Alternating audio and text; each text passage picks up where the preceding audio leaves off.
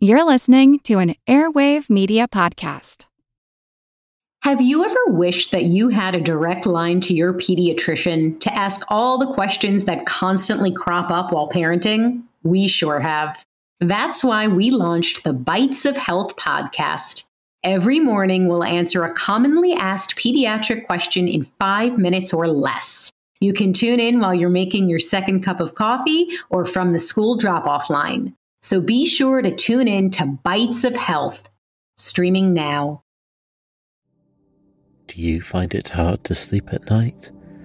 Then the Calm Cove podcast can help you sleep deeply all night long. Calm Cove has deeply relaxing meditation music and ambient sounds like ocean waves and crackling fires. All of our episodes are designed to help you relax and to fall asleep fast. Calm Cove is brought to you by the team behind Sleep Cove, the sleep podcast that consists of spoken word hypnosis, meditation, and stories.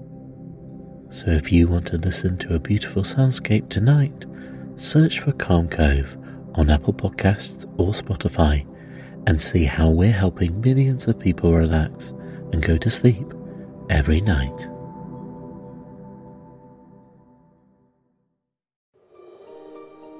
Hello, I'm Teresa McKee, your host for A Mindful Moment. Thank you for joining me as we explore ways to increase mindfulness in our day-to-day experiences. Mindfulness is presence, awareness. It's paying attention to what's happening within us and around us. Mindfulness increases our emotional, physical, and mental well-being. It can also enhance our focus and productivity, and there are many health benefits from practicing mindfulness and meditation, from lowering blood pressure to increased longevity. Perhaps most importantly, in today's chaotic world, mindfulness strengthens our ability to be more compassionate to ourselves as well as others. I had a lovely Thanksgiving holiday this year, having family over for the first time in so long, and then hanging out with my grandkids who stayed over. After dropping them off Saturday evening, I woke up in a fine mood Sunday morning, but then my day and mood began to slide. First, I went grocery shopping and left my wallet with phone inside on the checkout counter. I realized my blunder as soon as I got home and borrowed a phone to call the store, who reported no wallet or phone had been turned in.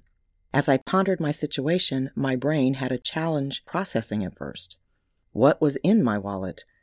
My driver's license, my credit cards, my insurance cards, a gift card, cash, and of course my phone. But what else? And what was on my phone was the next question. Bank apps, store accounts, e-gift cards, travel service apps, my email accounts, my digital vaccine card, and then I drew a blank as the anxiety hit, wondering what someone could do with all of that personal information combined with my ID. I went online and began suspending my accounts, just in case. Sure enough, there was already a message regarding a verification code for my Visa.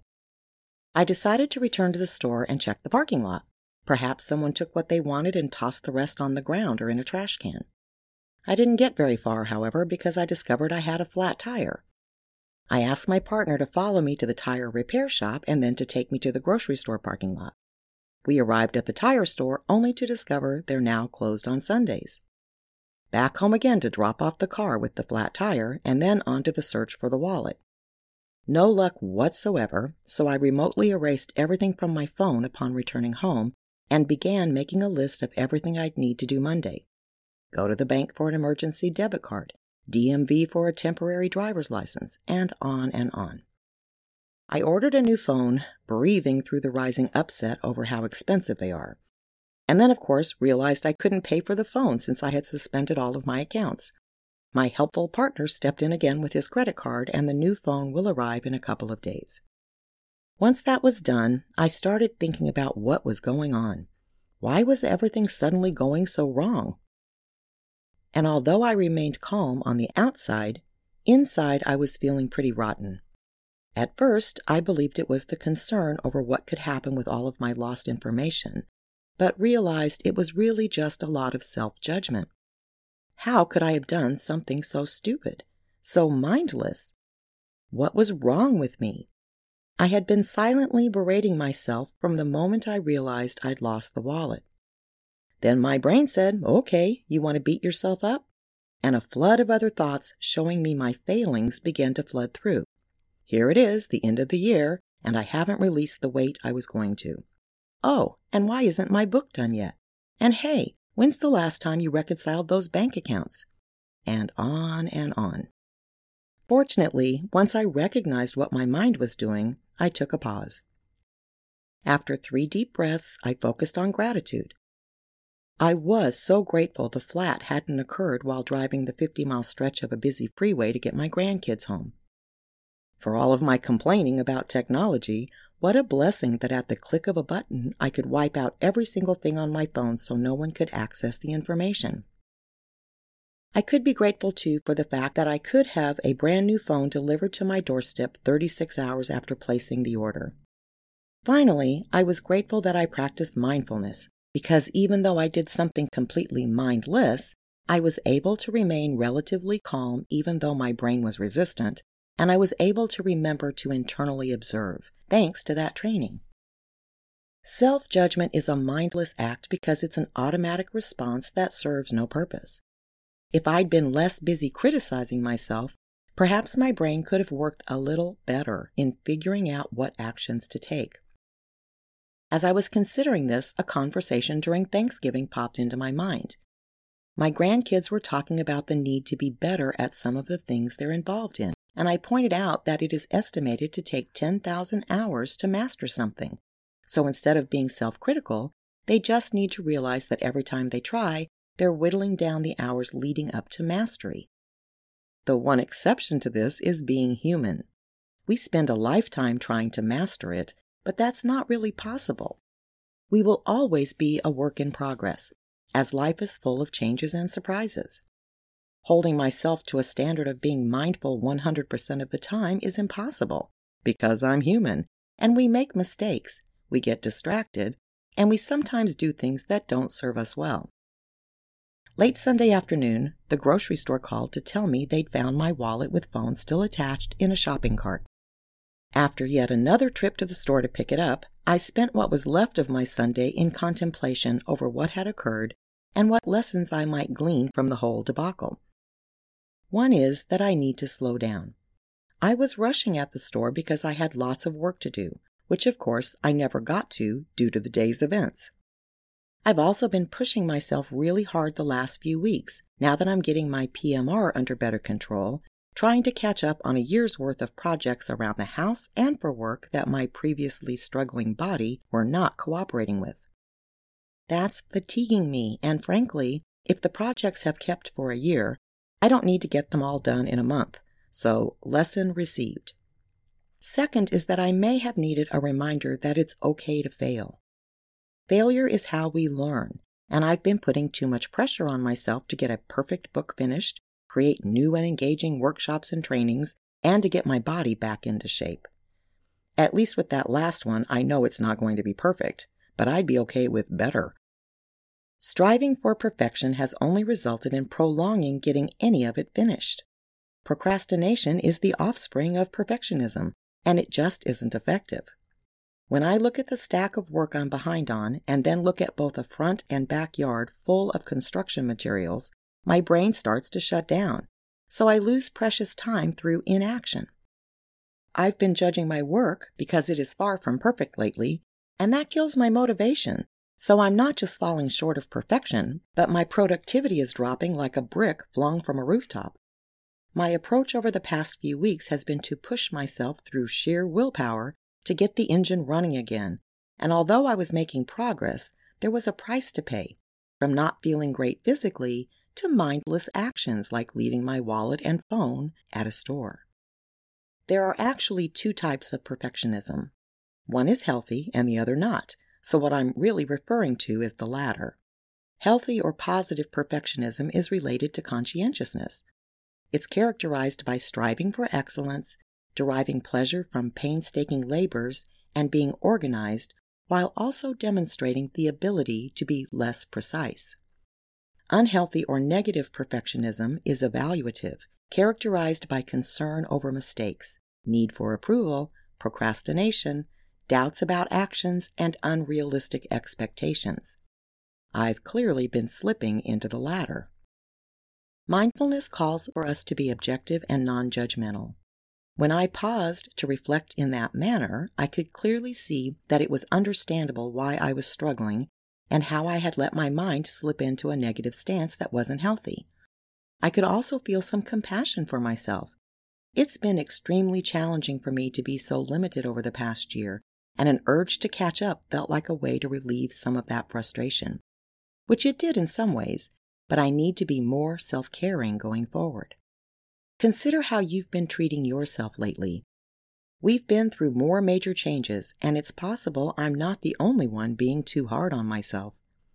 Whether you're struggling with returning to a work site, adjusting to a permanent remote work situation, challenged by a health issue, or just feeling like you're not living up to your own standards in any way, take a pause.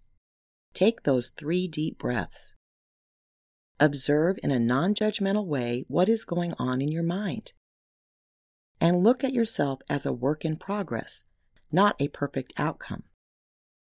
Great masterpieces can take a very long time. It took Michelangelo 4 years to complete the Sistine Chapel.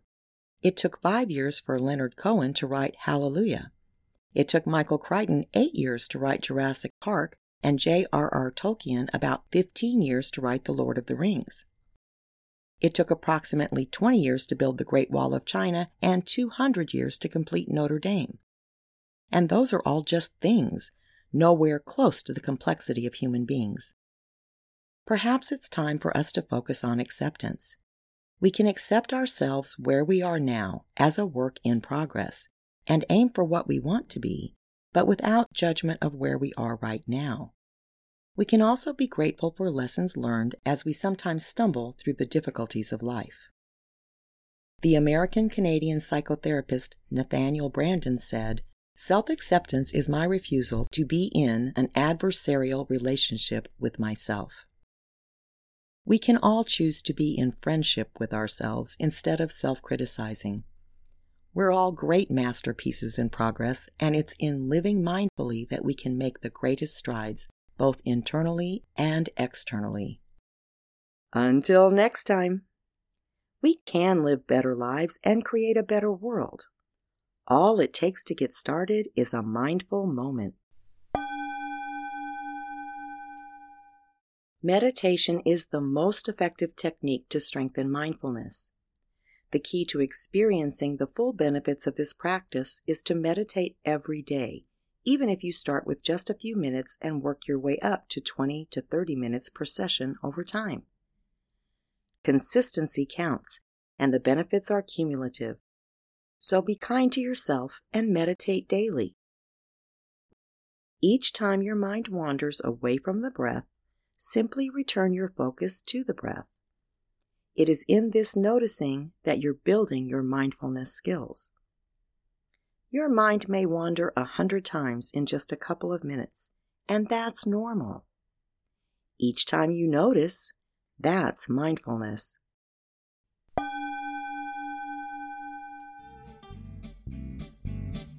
Work to Live's Dynamic Coaching Certification Program is a self-paced online course series that strengthens emotional intelligence and mindfulness skills, along with relationship building, communication skills, time management, self-motivation, and more. Visit our website for an informational video on the program. You can also find resources for self and leadership development, as well as the latest books by authors we interview on this show. Go to worktoliveproductions.com/book club to start shifting your quality of life today. And be sure to visit our YouTube channel at Work to Live, where you'll find videos of our interviews, animated shorts on daily living and working, guided meditations, and more. Please subscribe to A Mindful Moment with Teresa McKee wherever you get your favorite podcasts, and rate this podcast so that others can find us. Follow us on social media at Work to Live. A Mindful Moment is written by Teresa McKee. The English version is hosted by Teresa McKee, and the Spanish version is translated and hosted by Paola Tile. Intro music, Retreat by Jason Farnham. Outro music, Morning Stroll by Josh Kirsch, Media Right Productions. Thank you for tuning in.